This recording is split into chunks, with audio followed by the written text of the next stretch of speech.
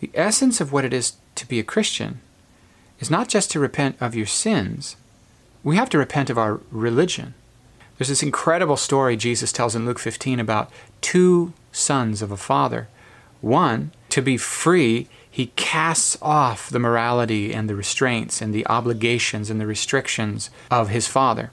I got to get out of here, he says. Happiness consists in me finally being free to do what I want. I want to party. I want to live. I want to taste and drink of the world. I want to go have fun. He actually, in the end, finds it utterly empty. He doesn't find himself out there.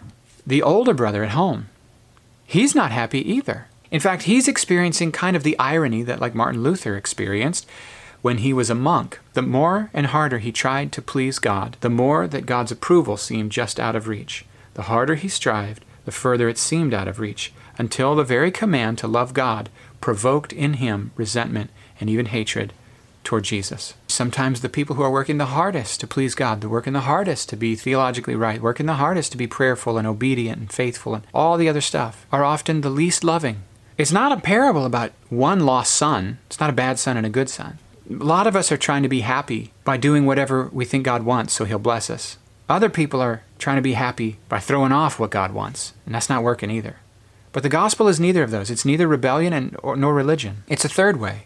And the third way presents us with the father who embraces the younger son when he comes back and expects to be made a slave, and no, he's made a full son and he's celebrated, and God's affection is, the father's affection is for him, and he throws a party and he figures out, oh my word, I didn't know my dad was a partier. It's not a destructive party. It's a life-giving celebration of music and dancing and joy and fellowship and relationship. He thought he knew what it meant to belong at home, and he thought it was slavery. It's not, it's freedom. He thought he had to leave and go do what he wanted, and to get free he had to be his own man. But his own man was slavery, and being his father's son was freedom. And then there's the older brother. He's so mad, you never threw me a party. And the father says, I've been with you the whole time, and everything I have is yours. You had access to all of this. You've been working so hard for my approval, didn't you know, this whole time? You have it. Before you earned it, you have it. And so the gospel is this third way. It's neither rebellion or religion. If sin's still speaking strong to your heart, it's because you don't see things clearly yet. And that older brother, the gospel's not the older brother always working for approval, but it's always out of reach. No, the gospel life is like living in a party. I'm living from God's approval, not for God's approval. I'm living with the Father's presence, not to try to one day be worthy of his presence. I already have his presence. Not to hope he'll accept me, but to know he accepts me. And it's not just to work for God.